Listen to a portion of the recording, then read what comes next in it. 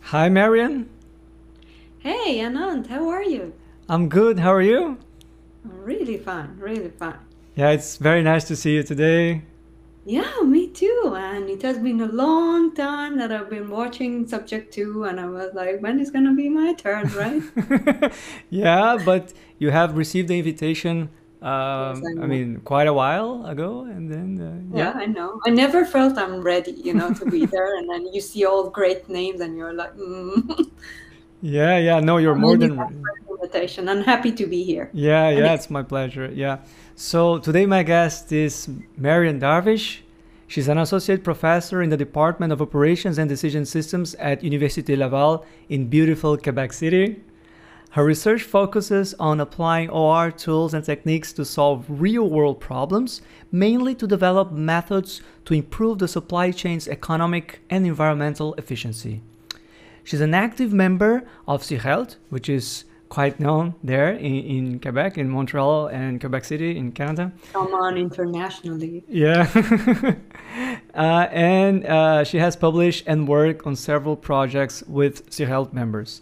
Her papers are mainly published in EJOR, IJPE, TRE, and IJPR. She's also a co-founder of MobilOpt, a research group founded in collaboration with Leandro Coelho and Jacques Renaud in 2020, which is dedicated to mobility optimization. Maryam is the recipient of several research and teaching medals from her faculty and the Student Association of the faculty.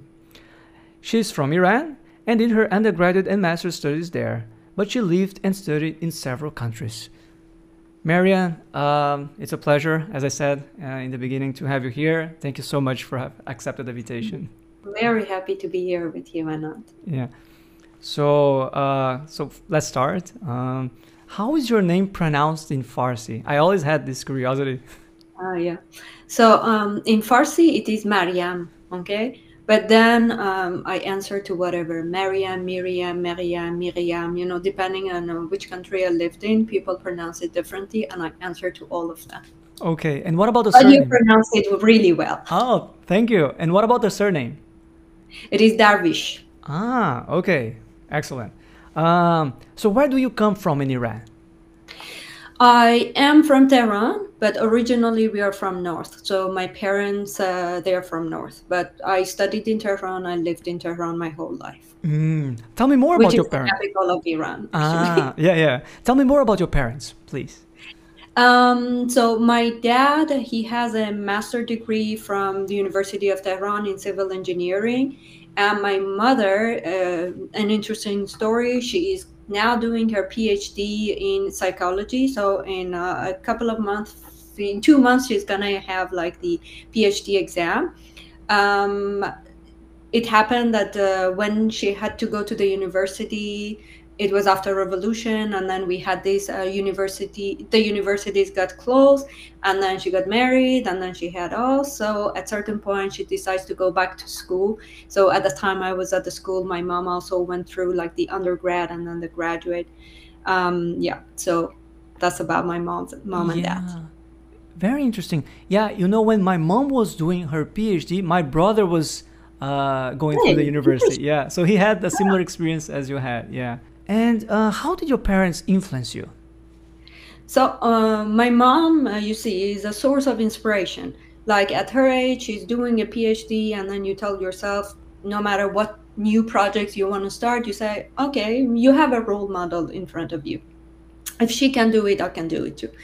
But like throughout like our school time, they were super supportive. I remember like my dad, whenever we had like exercises to do, assignments to do, he was there like helping us, and he was also doing the fun part of solving a problem. He was, now I know, he was using some sort of heuristics to come up with a solution. And my mom, she had these learning techniques, I think invented by herself at the time. She was using colors like markers to kind of differentiate the information that was on a page, and she was using this coding system example, like I remember we had to memorize the products being produced in Pakistan, and then she was like making fun abbreviations. Even today, I just need to remember that one word, and then it reminds me of all the products that are being produced in Pakistan. So, you know, like both of them, they were very supportive. They were all the time by our side, and they were helping us at the school and making it like fun and also kind of a value for the family. Yeah, that's fantastic. And I can also relate to that idea of coming up with funny words or sentences so you can sort of summarize some information. For example, I did that to memorize the elements of the periodic table. So I took the initials and I came up with some word or something. So that actually helped very much. And I kept using the same technique, if you will, later on too. So I understand. Yeah, it is very practical. Yeah, exactly. And you mentioned that it has been an influence on us. I assume you have siblings then? Yeah, I have a brother and a sister. Both of them are younger than me. My sister is a medical doctor, and my brother has a PhD in mechanical engineering. Wow. So, I mean, it's a family full of people that have accomplished highly relevant things. That's nice. I would say education was like highly valued in the family. So yeah, very, very nice. So you have about my age. So you were born after the Iranian Revolution, and you were a kid during the Iran-Iraq War. What are your memories from that period?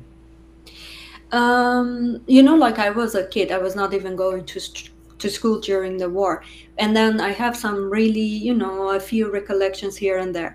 What I remember, it was like we were watching cartoon with my brother, and then there was like this alert that we have to run into a shelter. As much as a kid you want just to run into the window and see the warplane. And then it was, you know, like the wartime, it has its own tragedies going on, and then people are down, and then it has its influence on you, and it stays for some time.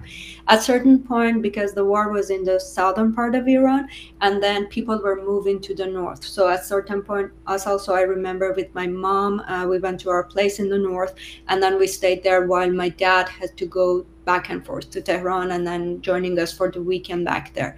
So it is quite special, you know. And what type of questions do you often get for being an Iranian? And can you cite some cultural differences compared to the Western world? Oh, yeah. So like for the type of questions that I'm getting, with time it has changed. Like some 10 years ago, people were asking me if we live in tents, if we have cars in Iran, if we use forks, or, you know, this kind of questions. But today the questions are different. Like what type of music you listen to, do you read like novels written by non-Iranians, this kind of questions. For the cultural differences, there are some cultural differences and some, like, you know, everyday kind of differences. For example, in Iran, the weekends are not Saturdays and Sundays, they are Fridays, right?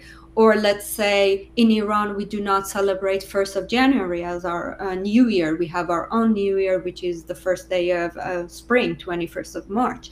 So these are like some like minor differences. But one thing that I can tell you, and it is funny, is that, you know, that in Farsi, we write from right to left, right? And then I have this really amazing master student, and then I co-supervise her with Leandro. So during the first rounds, it was me reading just to get like a good structure and send the paper to Leandro. She had a network, and then like a figure that's showing a hop network. She was putting the origin on the right and then the destination on the left. She did it. I went through the paper several times. Nothing was not usual, so I passed, and then I gave the comment, another round. We sent it to Leandro. The first thing that he sees is like, maybe you should move the origin to the left and destination to the right.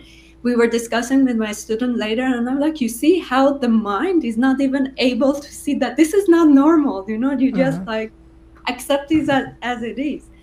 So yeah, there are differences, and some of them you do not even see them, like Yeah, yeah, even with yeah. time.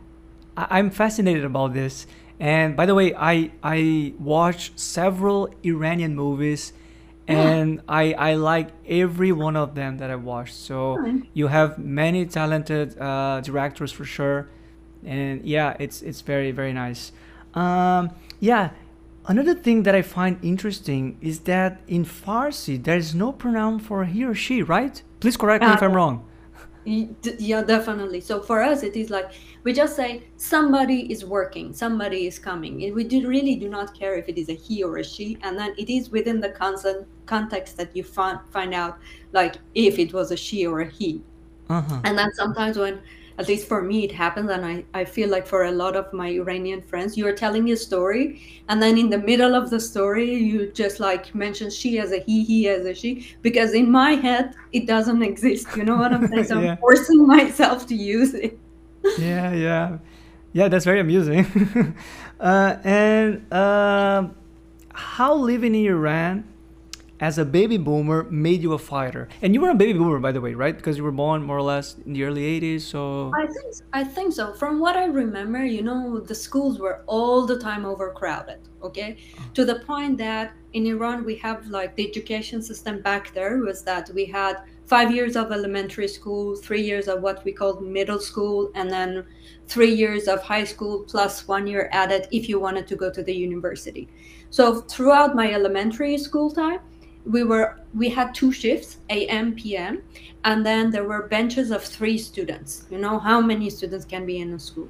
Then I remember again, like one of the panicking moments where that you wake up 9 a.m. and you are like, oh my God, I missed the school day. And then your mom says, no, no, no, don't worry. You were on the PM shift. We were rotating.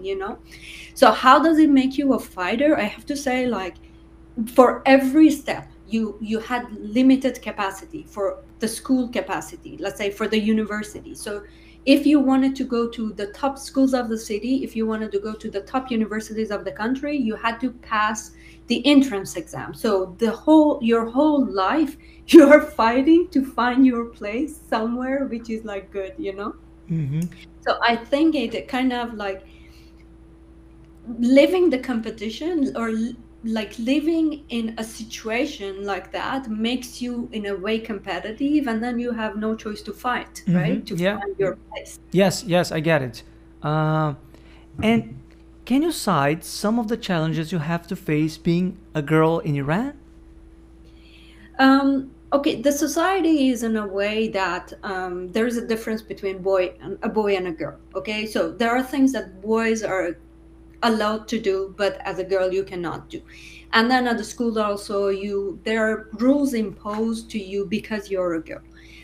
So this is from the society. And then on the other hand, there are like some families also who do not kind of feel the importance of education for girls. Luckily, I was not among one of those, like I was not in one of those families, but I had girls who to their dream, it seemed that there was a limit, like after high school they had to get married because that was enough, or after, let's say, undergrad studies, it was enough. Now you have to build up your family, and you have to become a mom. I'm not saying that having a family or becoming a mom is a bad thing if you want to do it, but if it is imposed by, let's say, your family, then it is like, all the talents that could be something sometime, but they are like wasted. You see Yeah, what I'm saying? yeah, I get it. Yeah, it is sort of an upper bound.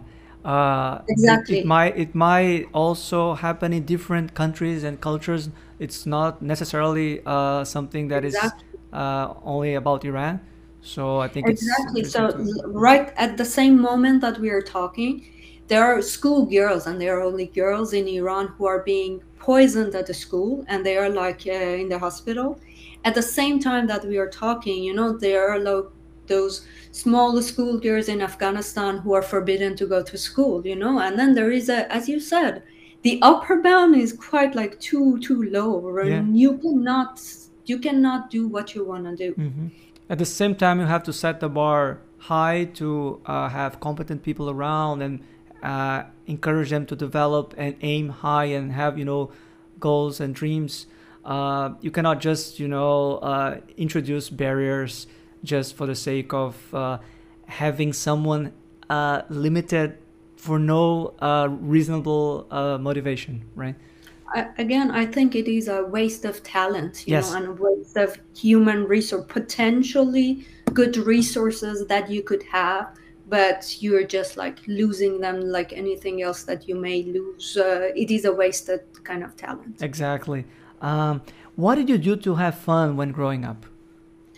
So, like part of the life when you are like competing to get a position somewhere at the university or like in a school is like you're dedicated to your study, right? But then we were in an apartment building in which like I had some friends, and then all of them they turned to be like boys. So I was like playing soccer with them. We were playing badminton. We were building up cars. Whatever that boys are interested in doing. At the same time, like I was doing swimming, but I was reading a lot of books. So my fun was to wait for the summer to get out of like the school, to have kind of a break, and then I was going to the bookstore, and then I was like selecting the books that I want to finish during the summer. Wow. And so it was about playing and reading, essentially. Playing and reading, yeah. Yeah, nice. Yeah. Did you do well in school? Hey, yes, very well. I was like a good student at school. Yeah, I have to say, to the point that, most parents, they are like, oh, come on, go back, do your homework. But to me, it was like, come on, it is enough. We want to travel. You cannot stay home. You have to go. No, you are going to have some fun. It is not going to be there. Yeah, I was working hard, let's say. Yeah. I was not the smartest. I was not, different than any other students, but I was working hard. Uh-huh. Very nice. And it's nice to know that you always had the support of your parents, and that makes a difference, right? Exactly. Yeah. Excellent. And what made you choose industrial management as an undergrad degree? Is it similar to industrial engineering? Okay, so the thing is, I did not select industrial management in the first place. I was kind of selected. So the thing is, I told you, we have the entrance exam to go to the university, and despite all my hopes and all the hard work and everything, it did not go well. It did not go as I expected. So basically, my goal was to go for engineering, let's say, kind of whatever engineering. When you're coming from Iran and you are a good student, at the time, either you were going to become a medical doctor or you were going to become an engineer, okay? At a certain point at high school, I decided that I want to become an engineer. And then it was like, I remember one of my biology teachers told me that you're gonna regret your decision sometime. I don't know when, but so that was the decision. So I had the idea, no matter what type of engineer, there is the social image also associated to that. So I wanted to become an engineer. But then with let's say the ranking from the entrance exam, I selected some universities in Tehran, and I wanted to stay in Tehran. Then it didn't happen. So when I was selecting, let's say, the major and the university, my dad was like, why not industrial management? It was the first time I was like hearing about it. And it is the closest to industrial engineering. And then I did it really reluctantly. I just put it there just in case I did not get accepted to any of these engineerings. And lucky me. This is what I am kind of admitted to. So then what is the difference from what I know? We had similar courses. Let's say we had production and operation management, we had operations research course, but then in our curriculum we had more, let's say, accounting, finance, and they had more engineering courses. So you got to know R during your undergrad then? Yes, actually, we had two operations research courses in the undergrad level. So the first one was basically like modeling, and then the second one, it was heuristics. Okay, then I remember when I got admitted to industrial management, my dad came to my room with a folder, and at the time it was a real folder, not a computer folder. And then he had the copies of a course note from a guy who, a professor at the time, a young professor who kind of brought to Iran the first ideas of operations research. And then he apparently was a visiting researcher at the University of Waterloo. And then my dad told me, look, this is cool stuff. And then look at the modeling. And I was like, oh my God, yes, this is really fun. I liked it, to how to get a problem description and then to translate it into a model. It was fun for me. Yeah, and when I got really serious about OR myself, my mom once came with some notes. I mean, she took a copy of those notes, and it was about the simplex method. And she got it for some reason when she was doing her PhD. Like, she was exploring so many things, and she ended up with that. And I found it really interesting, so that she somewhat knew OR, but she didn't study that. And she did a PhD in chemistry. That has nothing to do with OR, in the first place. But yeah, it's again a similar story. But to me, it was like I have access to a treasure that nobody else has. So I was going through the notes also, and it was like very well written. It was handwritten. But then, let's say maybe 20, 30 pages. But this, like the basics of OR. And the courses also, I loved them. The professors both were young. So I think at the time it was kind of new. And then, very interesting topics. And I was like, it is fun stuff. Yeah, nice. You switched universities for your master's, correct? Yeah. So I told you, like, my dad was a proud graduate of University of Tehran. So all the time we're hearing stories about, and the graduates are like mainly proud. So it was a dream for me to be at the University of Tehran. So again, we did another entrance exam.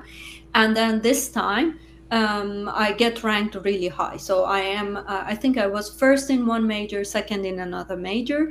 And then I could choose. Okay. So then I did industrial management at the University of Tehran. I suppose your father was very happy that you got the position there, right? Yeah, and it was, it was his university in a way. Yeah. So what was your research emphasis during the master's? So our master program was that first we had some courses, and then we had a thesis to write and also a presentation to do.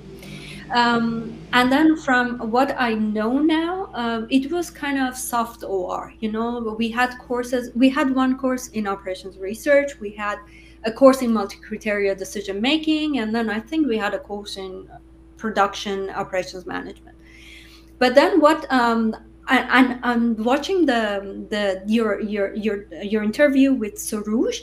He was also mentioning some multi-criteria decision making projects, and I think at that time maybe it was trendy. Okay, everybody was doing fuzzy stuff. So for me it was the same. Basically, I used the multi-criteria decision-making methods to come up with a measure of agility for a supply chain. Okay, so I mixed some techniques to be able to say, look, this company has a measure of 5. So if you compare it to the other, which has like the measure of 4, this one is more flexible, less responsive, so to kind of be able to quantify the agility of the supply chain. So that's what I did. So it was more software, as you said. So you were not into, coding and developing algorithms per se. I was far from that. Okay. No. Yeah. No. And what were the main challenges you had to face during your master's? So first of all, the idea was always that I wanted to go abroad, and I wanted to have the experience of a study in a university out of Iran. So then the question was the timing. My father's idea was that after undergrad, you need to leave for your graduate studies. But then me being ranked the first, I felt like, no, why not? I can say. So I stayed there. But then at certain point, I was like, yes, OR was called now advanced OR, productions operation was called now advanced production operation, but I couldn't see that much of difference. And then at the same time, there were like some, there was a situation, like in Iran, you are, at least in my program, you were forced to write a paper to be able to get A+ on your thesis. And then they were keeping 2 points out of 20 at the time. And then upon submission of a paper, you could get the 20, you could get an A+. And then it was kind of, again, at the same time, I'm telling you, fuzzy was trendy. It was really fuzzy. How many paper is enough? Like, is it 2? Then do you need a submission, an acceptance? So it kind of creates a stressful situation at the end of the day. And looking back, do you regret staying in Iran for your master's? All in all, I do not look back on it. Okay, I never look back. So because I'm like, you are bounded. The decisions are bounded to the time, to the place, and to your mental condition at the time, including like your wisdom. With what I knew and with the situation back there, I do not regret it. Okay, but I believe if I had done something else, if I had applied at the time to go to the US, my path would have been different. I do not say better or worse. I just say different. Okay. Yeah. So it took me long to get here, to get to know that OR is something that I want to do. It took me long, but when I got here, now I appreciate it really a lot. Yeah. Very nice, Maryam. I have one curiosity. Did you have to pay a tuition fee during your studies in Iran, or education was free at that time? In Iran, I think still we have two kind of systems, two kind of universities, public or private. Private, you pay. In public universities, you do not pay anything during your study, okay? But once you're done, once you graduate, either you have to work for the government or you have to kind of release your diploma by paying for it. Like some people, let's say medical students, after the studies, they are sent to some villages in the hospitals to work for 2 years, and this will compensate for the time they studied for free in the system. In my case, because I wanted to move and I was like kind of, I was looking for a fast solution, I decided to release, let's say, the diplomas. Okay. Did you have to work doing your master's, to get some money to afford your studies? I was not working like full-time working and studying. A lot of students were doing it, a lot of my friends. What I had, and I started when I was in the master's program, I was working part-time as an English teacher. And it was mainly like a fun job, a side job, if you call it. But then it happened because I was taking English courses forever. And at a certain point, I'm like, I cannot continue doing it, right? And then I started going to free discussion classes. And then just to have a way to practice, because you know that in Iran, we speak Farsi and we do not speak like English on the everyday basis. Then I applied for this job. And it was with the Iran Language Institute. And then to get the job, they gave us some kind of teacher training course. And then, oh my God, I learned a lot of things during this course, like how to present, like how to manage your voice, because most of the time that is not an issue with me. I'm always speaking like loudly, and this is one of the things that it was really appreciated in that teacher training course. And then for a couple of years, I was teaching English to kids 7 to 10. It was an amazing experience, especially like you had to be super patient. And this was something that I didn't have at the time, but super fun. Sometimes I even think about the students, where they are now, what they are doing. Working with kids is fun. Yeah. You tried to go to the US after finishing your master's, right? Was that the first time you traveled abroad? Traveling abroad, no, because my family believed that we had to get to know the culture. So I had not traveled a lot, but at least I had traveled with my family to some countries by the time. But then it was the first time that I had to travel on my own. And I tell you, it was one of the first moments in my life that I say, look, if I manage to get there, there is nothing that I cannot do in my life. And I managed it. Nice. And how was the experience of living in the US for a few months? Look, I went there as a tourist, and the idea was like for me to get to see if it is something that I would like to consider, if I'd like to stay there, to get to know the culture and the country. And I was lucky I lived with my uncle, and it is like the fun period of my life. But professionally, and then from where I wanted to go, it kind of delayed me again. So the plan was that to travel with my dad, and then I had to wait because his visa did not get issued. And then when he came, we traveled to several states. But in the time that I was waiting there and I was not supposed to be there, I'm like, what am I gonna do? So let's start finding out about the program, about like the universities. And then the admission deadline has passed. So it was like, it's, what am I doing here? What do I want to do? Then just by the end, I think I got admitted to 2 universities, one in California, the other one is New Hampshire. And, like you go there hoping to get into MIT, Stanford, right? I don't know if we can keep it. Yeah, we can. Of course I can. Okay. Did you take the opportunity to do something else while you were staying in the US? Yeah, so like I told you, after my dad joined us, we traveled quite a lot there. But then before that, I had plenty of time, and I was not used to having plenty of time. I was either going to the university and then working at the same time. So then one thing was that I was taking some courses, as always, English courses forever. And then the other thing is that, I was Googling myself and then finding out what's going on. And then I'm exaggerating, but it is like, but honestly, once I was like Googling myself and I found out, I have a paper in Iran. And then, the paper that I mentioned that we have to submit to the committee to get like A+ for the thesis. So my supervisor had submitted it, fortunately with my name on it. Oh. And then during one of those Google times on my name, I found out that, I have a paper also in Iran. But that's not your most cited paper, right?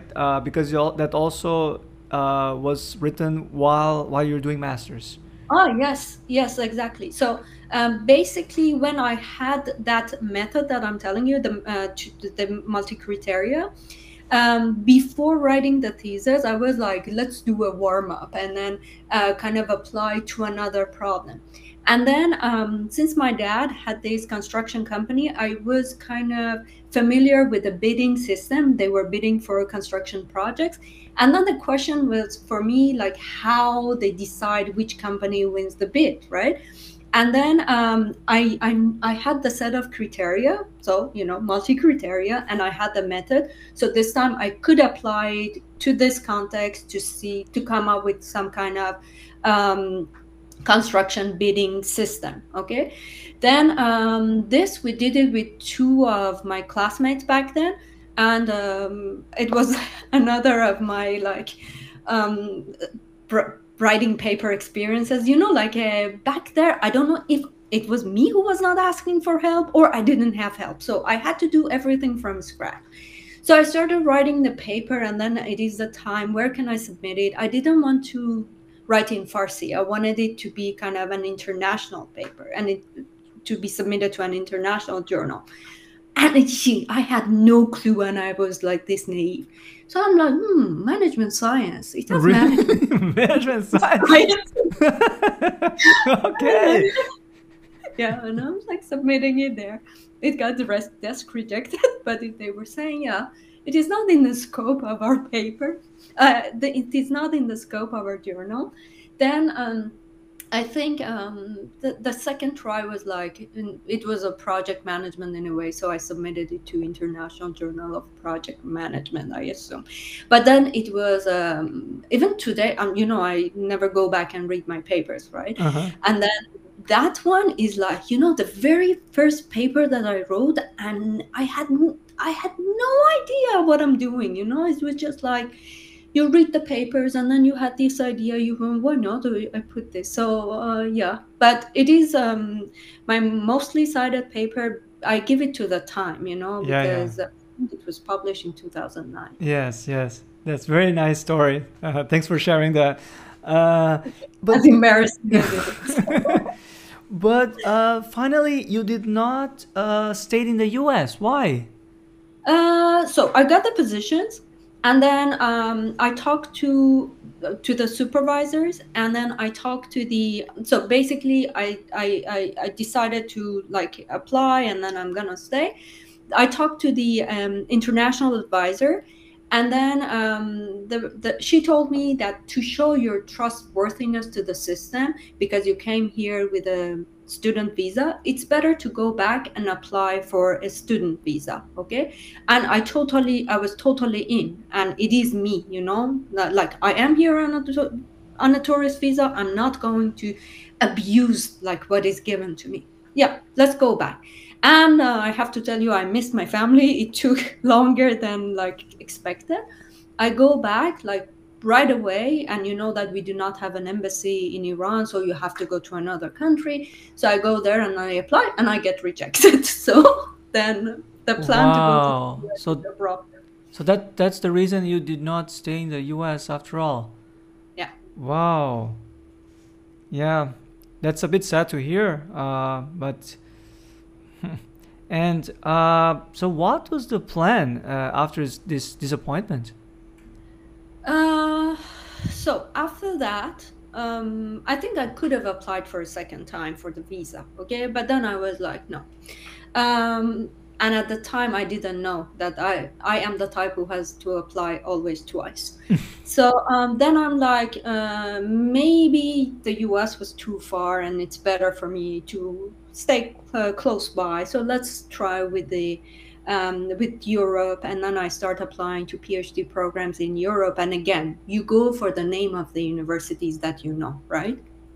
And then the chances of getting rejected is quite high. Then rejections, rejections, rejections. Then at a certain point, I'm like, okay, this is what it is. I cannot do a PhD. Let's just stay here and let's start working. So I start working as a project coordinator for some oil and gas companies. Later on, I joined my dad's company and I become like the project again manager or something. So I was like working on this scheduling of activities and project management, let's say. Then at the same time, what happens is that I'm like, I have this dream of doing a PhD. Then because of that ranking thing in the entrance exam for masters, and because I was a top student in my master's program, there was this possibility in Iran at the time, I don't know if it is still the case, to apply for a PhD position without going through the entrance exam. So that's what I did. And this time I was like, no, I had whatever the management wanted to kind of teach me. I think I'm quite okay. So I want to go, and this time I want to try industrial engineering. So what I do is that I apply to the University of Tehran, Faculty of Engineering, and the program was industrial engineering. This time I also look and I talk to somebody to find like a supervisor back there in the program, and then I get invited for the interview. Then I get rejected and it is again a funny story, because some time ago, the supervisor that I talked to, I get connected to him on LinkedIn. And then I wrote to him, look, you do not remember me, but I really appreciate the chance you have given me. But this is like, I couldn't get into the program, but then I appreciated that you kind of admitted me, and then you accepted to be my supervisor. And at the time, I understand. I think there were two other candidates who were from the same faculty, and they were maybe the same program. And also, just before going to this program, my brother was in Berlin. So he had asked me, why don't you come here to do an MBA in the university that he was studying in? And then they had this MBA program in English, and then he was like, okay, apply for it. So I had already applied for this position. When I go to the interview, they ask me, so what is the plan? And I tell them about like the failed US plan, and then I have this possibility to do the MBA in Berlin. And they are like, so why don't you move? Why don't you go? You know, like they started asking me questions about like, why do you want to do it, and why don't you go? Like, so I think I was not convincing enough that no, I want to stay here and I want to do my PhD here. Okay. It can be also that my CV was not as good as the CV of the other candidates. Yeah, so then you went to Germany. Yes. Yeah, so you got enrolled in the MBA program there. MBA and E. And E here stands for engineering. So finally, I had the engineering somewhere there. Okay, fair enough. And did you have to do research project? Did you have to, write some monograph or report? How was it for you to get a degree? So from what I know, the German system is that you have technical universities and you have applied sciences universities. I was not, again, in the right place. I was not in the technical university. I was in the applied sciences. Here, basically, you do whatever. You do your studies to be prepared to start like working for a company, okay? So the program was for, I think, a year, 2 semesters. We had courses, finance again, marketing, supply chain, management, no OR, okay? And then we had our internship to be done. So again, being a University of Applied Sciences, they were like, you were supposed to go work for a company, find out a topic and write a report, which is called like a thesis. And then you were doing a presentation for your supervisor, okay? So for this internship, my friends, let's say my friends who were from China or they were like Spanish speaking, they could easily find a position. But we were 3 Iranians in the program, at least for all 3 of us, it was not that easy. For me, I know I had rejections after rejections after rejections. We were applying for company positions. And I have to say, my German was not at a level to be able to work in a German company. Okay, that also is a fact to be said. So like one night, 2 a.m., I remember the next day I had to go to, with the program, we had to go to another city for I think it was a job fair. So 8 a.m. I had to be at the Berlin Central Station, but it is 2 a.m. I am stressed and panicked. I cannot find a position. And then I start thinking, what you do after midnight, right? And then I'm like, what do I want to do? So first of all, I want to do a PhD. Back then, when I was in Iran, I had some French courses, okay? So now I was introduced to German, I was introduced to French, and then I'm like, I want to be in a French-speaking environment, okay? And I think my French is better than my German. So then, okay, so for you, it is not going to a company because you do not want to become an employee later, let's say, even in the biggest companies. So what you want to do is that you have to search in French-speaking University Research Center, right? So 3 keywords, I don't know in which order, I don't know how I put them in Google, but I see the profile of an Iranian guy. Surprise, surprise. Surprise, yeah. Amin was working in a research lab and he was doing his PhD. So I just like, again, 2 a.m., now let's say 3 after all the searches, I send an email to Amin from my Yahoo email account, no subject, and I do it in Finglish, meaning that it is Farsi, but it is with English letters. the worst thing that you can do. Yeah. Okay. I sent it. The next day, we go to this job fair, and then we come back, and I could not even remember that I sent this embarrassing email. But then Amin was nice enough to answer, and he told me, look, send me the same email again in English so that I could share it with my supervisor. We may have a position here. So the supervisor is Remy Glardon, who had changed my life in a sense. Okay, like from here on, the pieces of puzzles, they kind of get matched only because I met the person who was this supportive. They set up a meeting with me, and then we talk about the project, and they are like, okay, but this is not like a paid internship project, and Switzerland is expensive.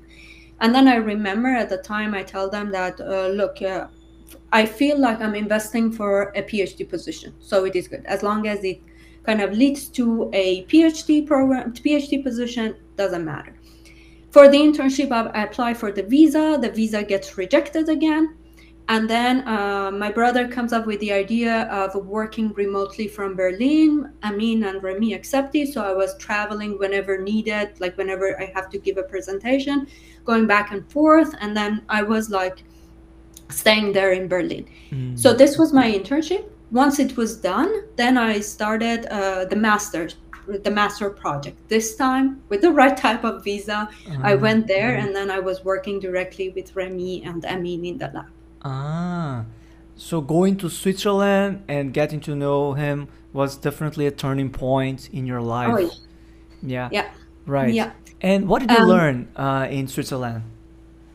Look, working with Remy, it was kind of, I told you before, I didn't have any mentors to show me how to write a paper. Okay. Now it was the first step that, like, first of all, he was like, he's really organized, and he has a very clear line of thought. Okay. So he kind of structures your ideas. So I remember even in the beginning, he was like giving me some, let's say, a paragraph, write 2 lines here on the introduction, write 2 lines here about this, then how to connect your ideas, and then how to tell the story. You ended up in Canada for your PhD. How did that happen?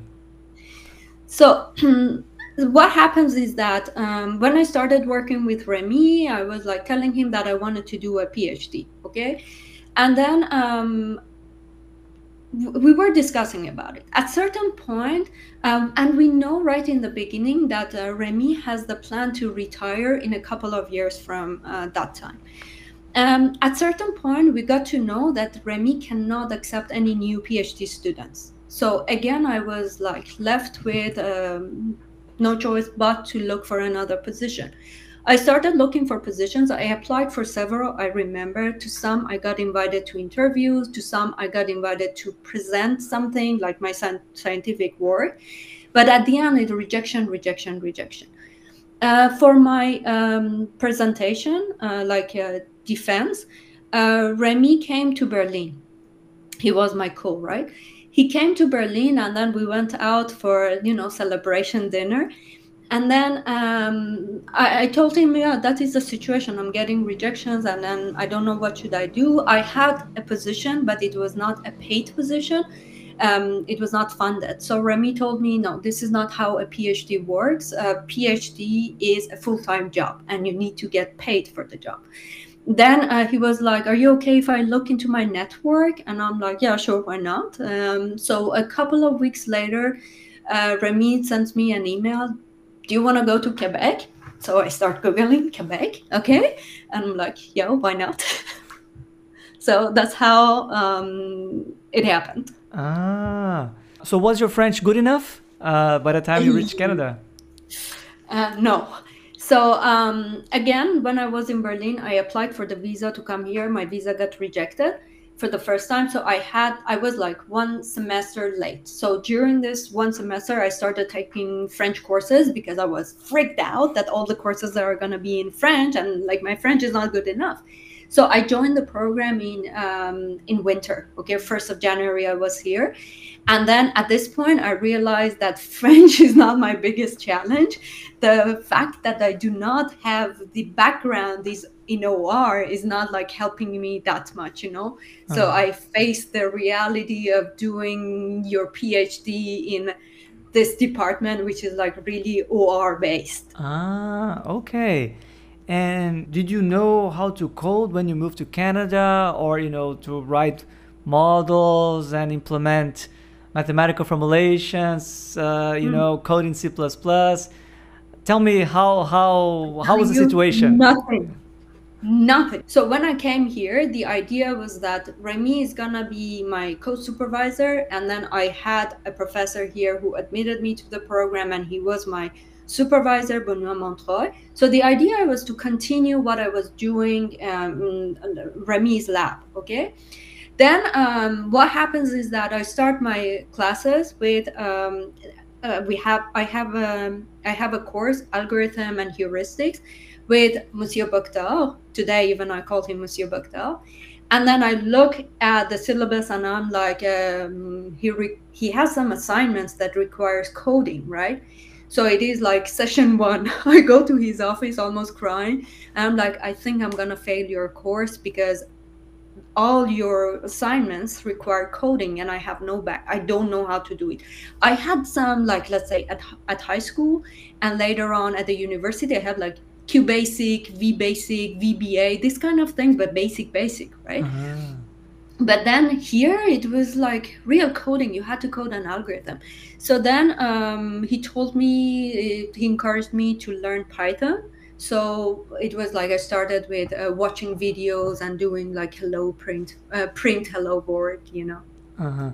Then for the mathematical formulation and everything else, Cplex, let's say, and then C++.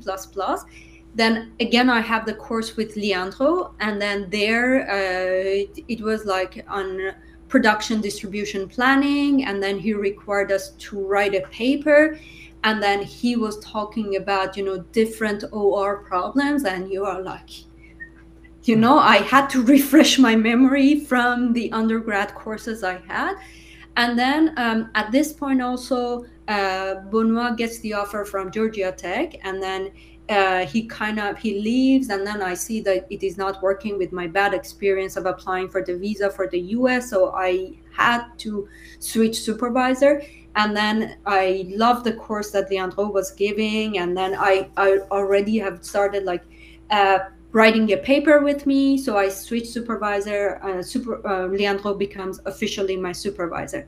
And from this moment on, you know, he teaches me step by step everything that you need. Like, let's say, how to write a paper, OR paper, right? Yeah, and using Word or LaTeX. So the first thing, I think it was an agreement that he put it on my desk. From this moment on, you are not going to send me any document, even if it is 1 page in Word. You have to start using LaTeX. And then, you know, the first step, right? You're like in transition. You write everything in Word, you copy paste in LaTeX, but then after that, you get so addicted that you cannot go back. Yes. Then everything. I remember he gave me the codes for C++. He gave me the codes for Cplex. He gave like me a crash course, 30-minute crash course. I remember that on how like to use Cplex, how do you define variables, what is an environment, you know, all these in Leandro's course, and then later on when we were working on the paper together. That's excellent. So what was your PhD thesis about?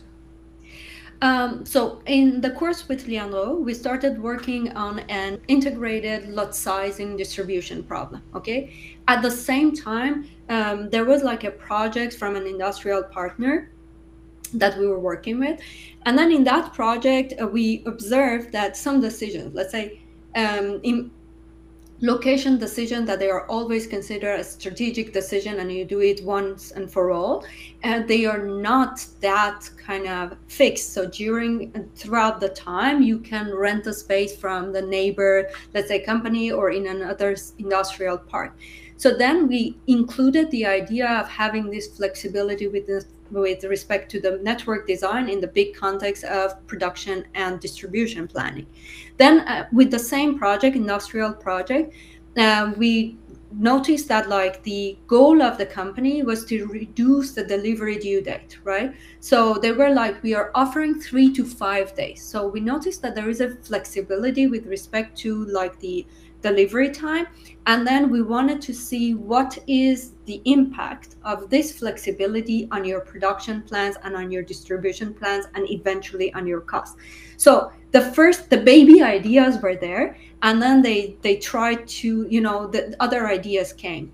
We worked with Claudia Archetti. I am a fan of her. We worked with her on like now adding the ideas of emission into the objective function. So what are the trade-offs between the costs and emissions when you are planning in the context of inventory routing problem or production routing problem.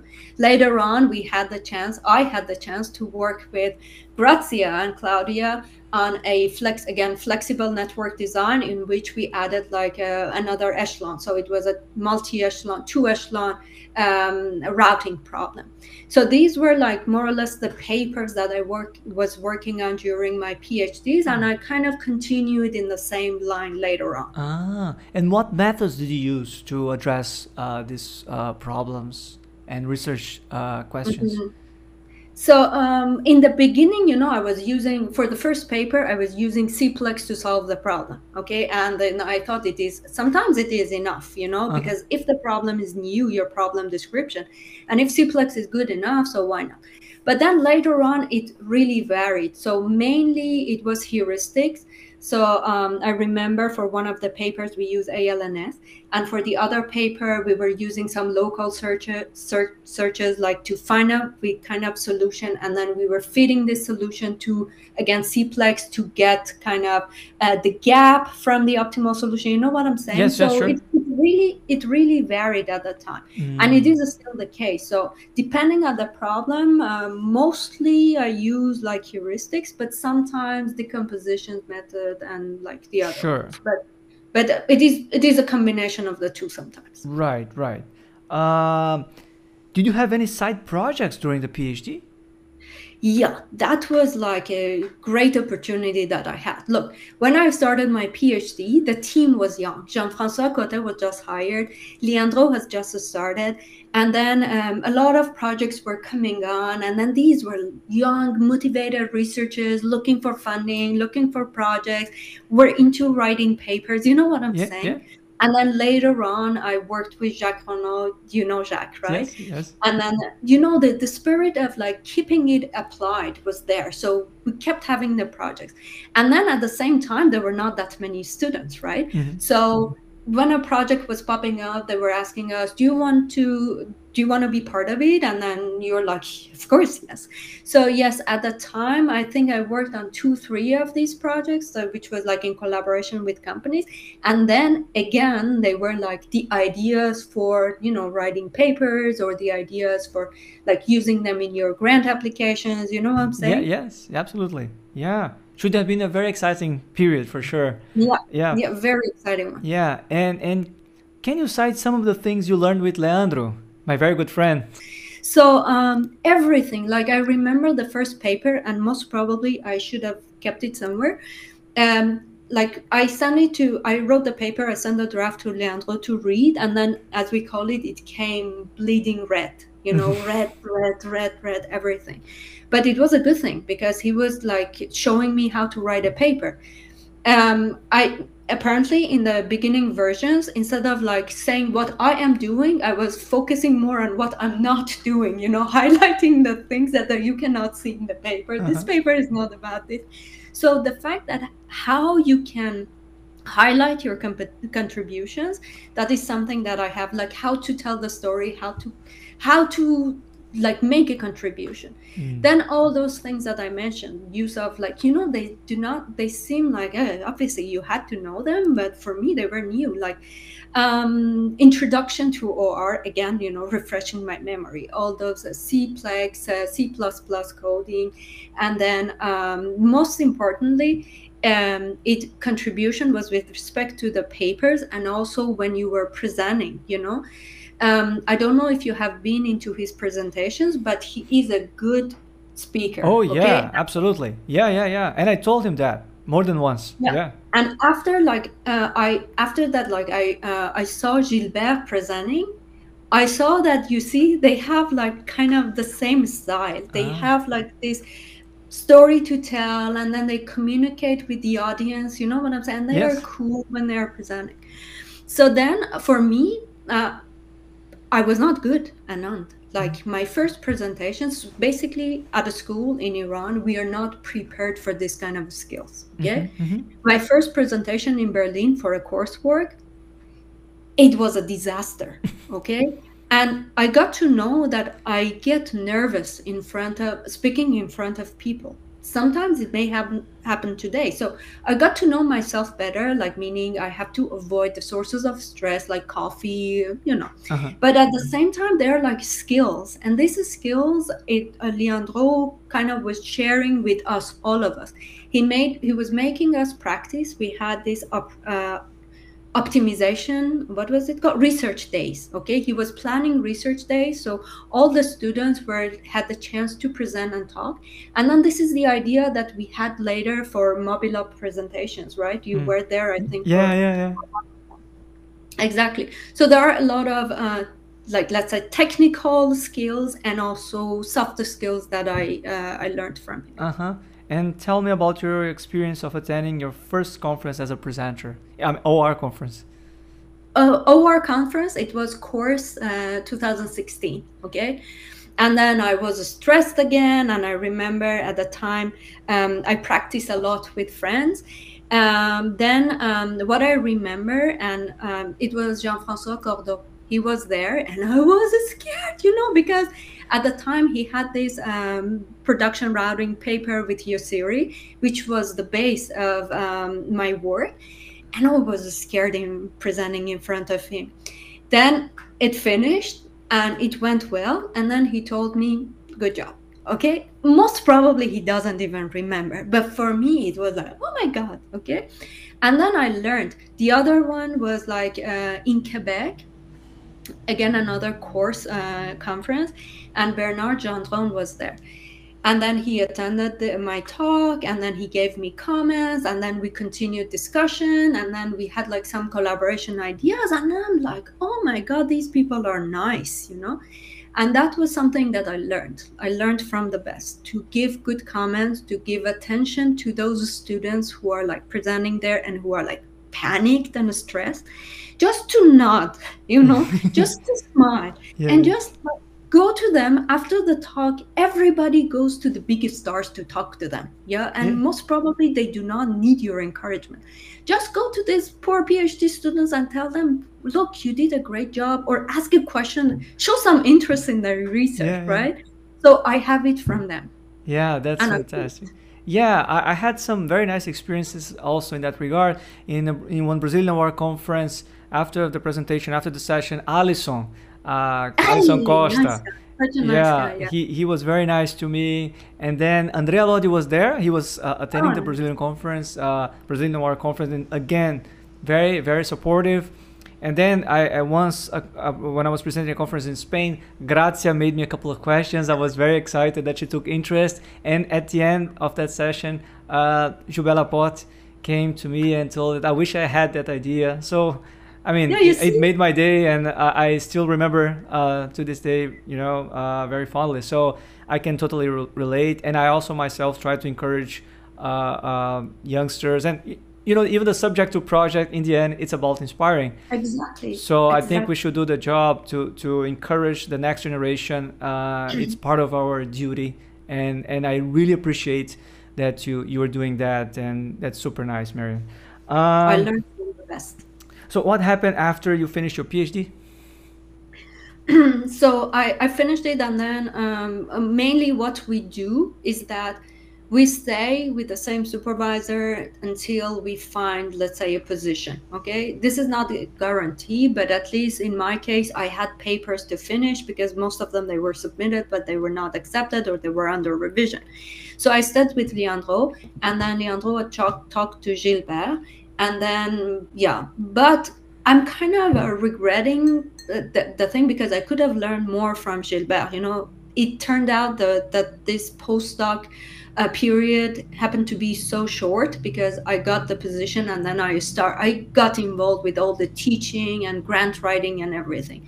But yeah, that's the thing. So we had some like discussion sessions, fun brainstorming sessions with Leandro and Gilbert to find the topic we are working on. We started writing the paper, and then it went, the style, back and forth, and each time it is like, oh my God, it's getting better. How?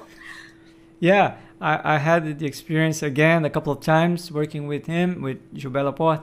And I like also the fact that he comes with some Easter eggs or fun facts. Yes. And so it's not only about the notes, so you even get to learn further. It's not only about the work. Yeah, it's very, very nice. And you got a position there eventually. And how many times did you apply, and how did you prepare for the presentation and interview or whatever?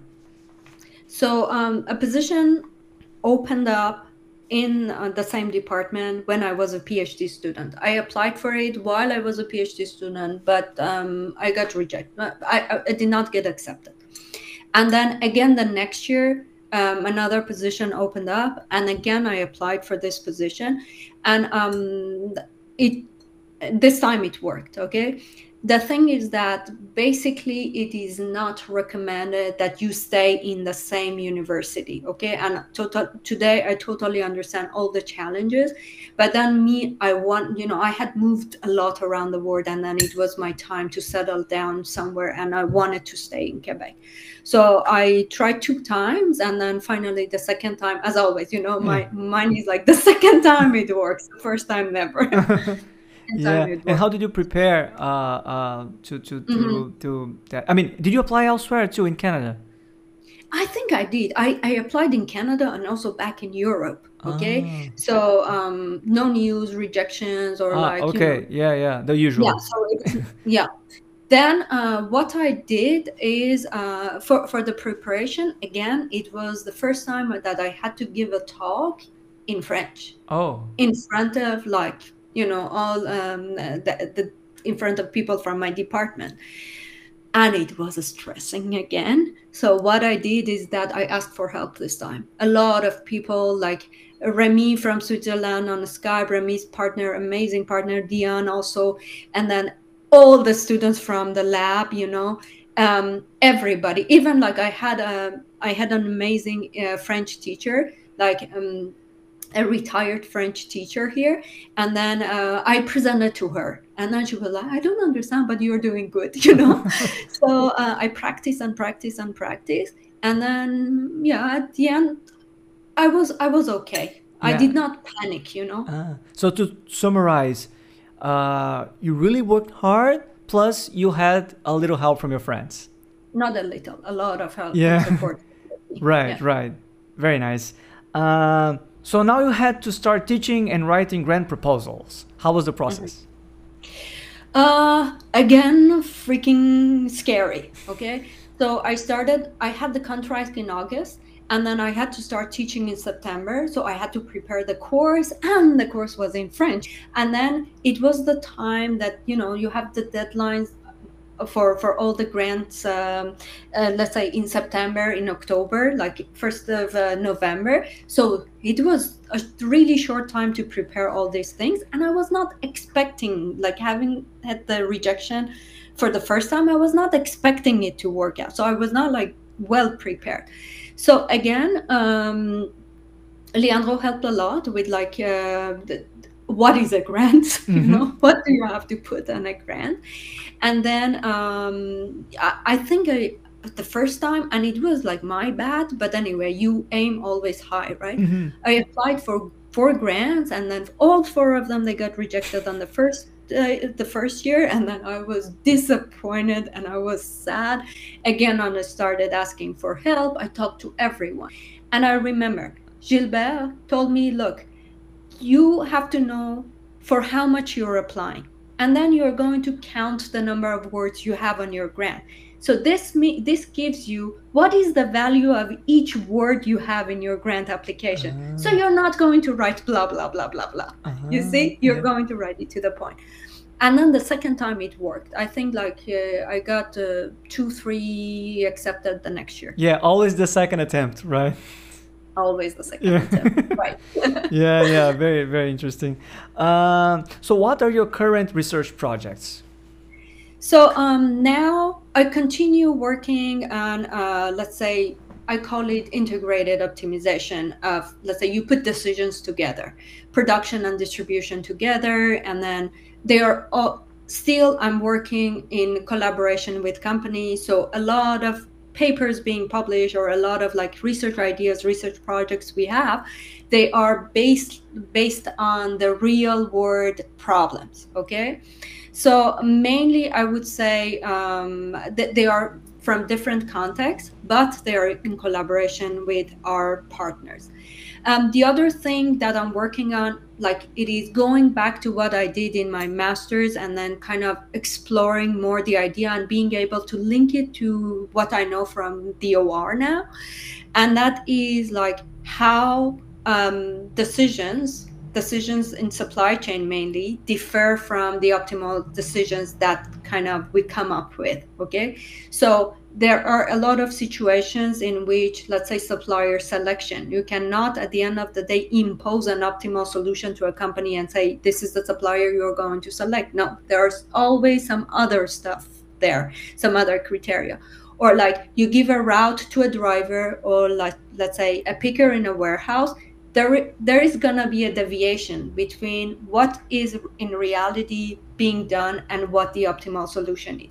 So the point that for me, it is like how it happens, why it happens, and how this knowledge, if it is, let's say there was an accident on the road, or like this one is a better route, I know it pragmatically, okay? So now how this information can be kind of used in our OR models or like techniques to come up with some human-centered heuristics, if you want to call it, or like to kind of make the solutions more company-friendly, I would applicable. Say. Applicable, exactly. Yeah, all right. So you're looking for managerial insights and try to really understand the real picture, try to, explore the gap between theory and practice, the real optimal solution you get, but what is the solution that is worth and makes sense for the company, and there is sometimes a gap there.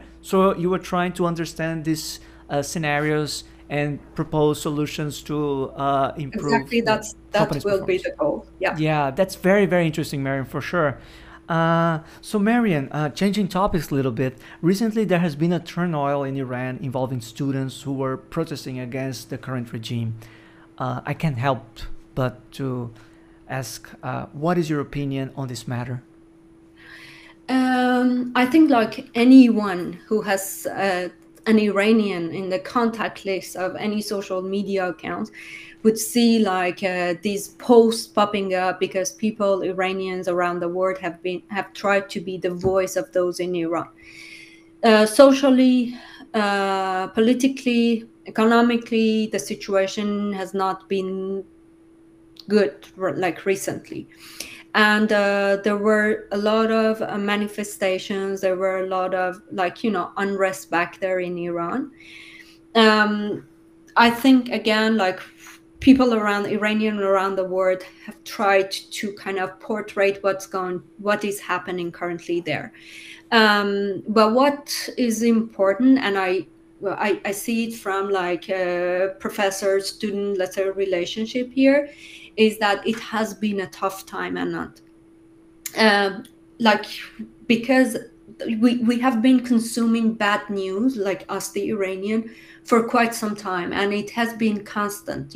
Every day something was happening, and then your sources of news comes from social media, and then it is like you keep refreshing and refreshing and refreshing. Yeah, it was all over LinkedIn, and it still is. Yeah. And still is, right? Mm-hmm. So what I saw is that it had like Iran alone, what's happening back there and what is the situation of the students back there and how they cannot plan their future.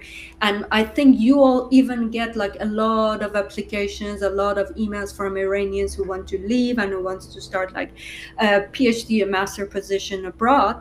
But then also from those students here, oh my God, it has been quite a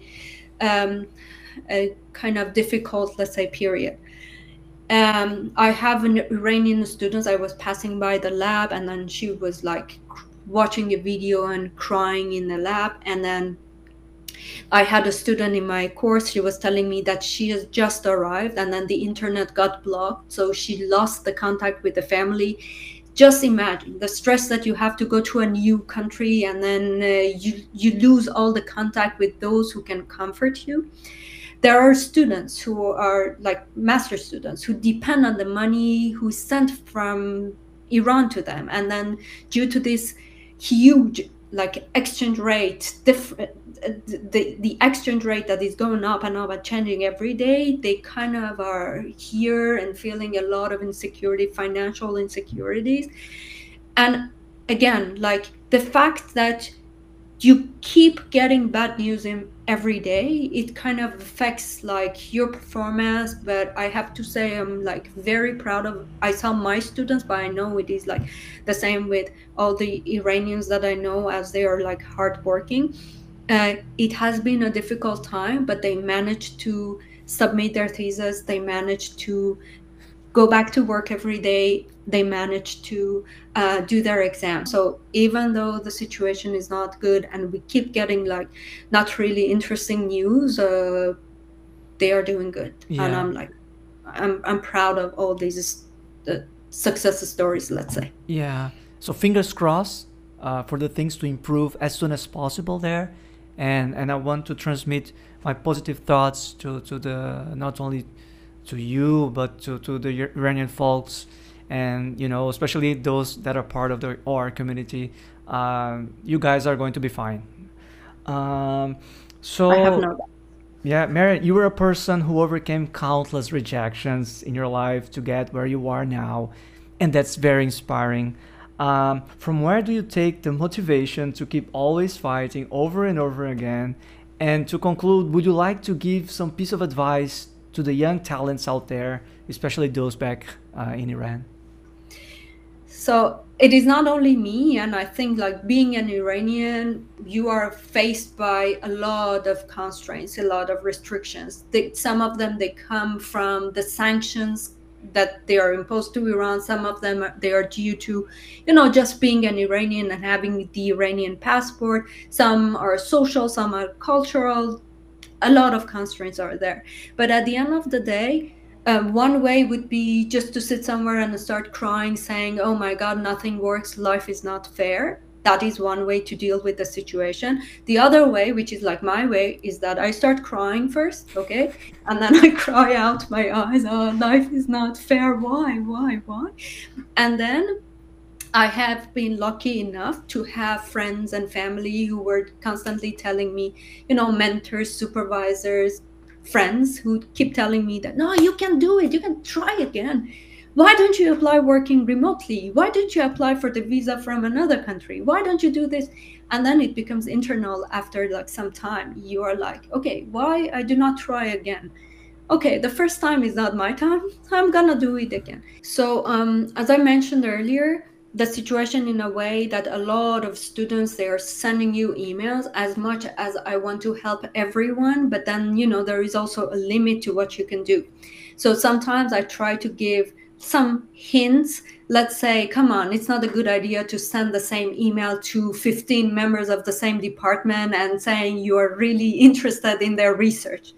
People talk, okay? Or like, I remember I told someone that, look, this is not my area of research, so I cannot help you as a supervisor. And then he was telling me, no, you can do it. I'm like, thank you for encouraging me, but this is not what I do for research. Or, you know, like if somebody tells you no, it is just like the bad time, bad place. Just try somewhere else. And learn from the experience. learn from the Exactly. experience and not just keep on Exactly. trying at random. I think that's an important message to give. Yeah, it is not like I'm mass emailing everyone to finally finding a position. No, like realize what you want to do and then find the person who can be a good supervisor for you and then contact that person, get the comments from that person. Sometimes it is just like, I do not have the money to pay you. Or sometimes it is, look, you do not have the CV for a PhD, but you can do a master's. So trust like that maybe another person sees something in your CV that is not there. And then just try and try it and try again.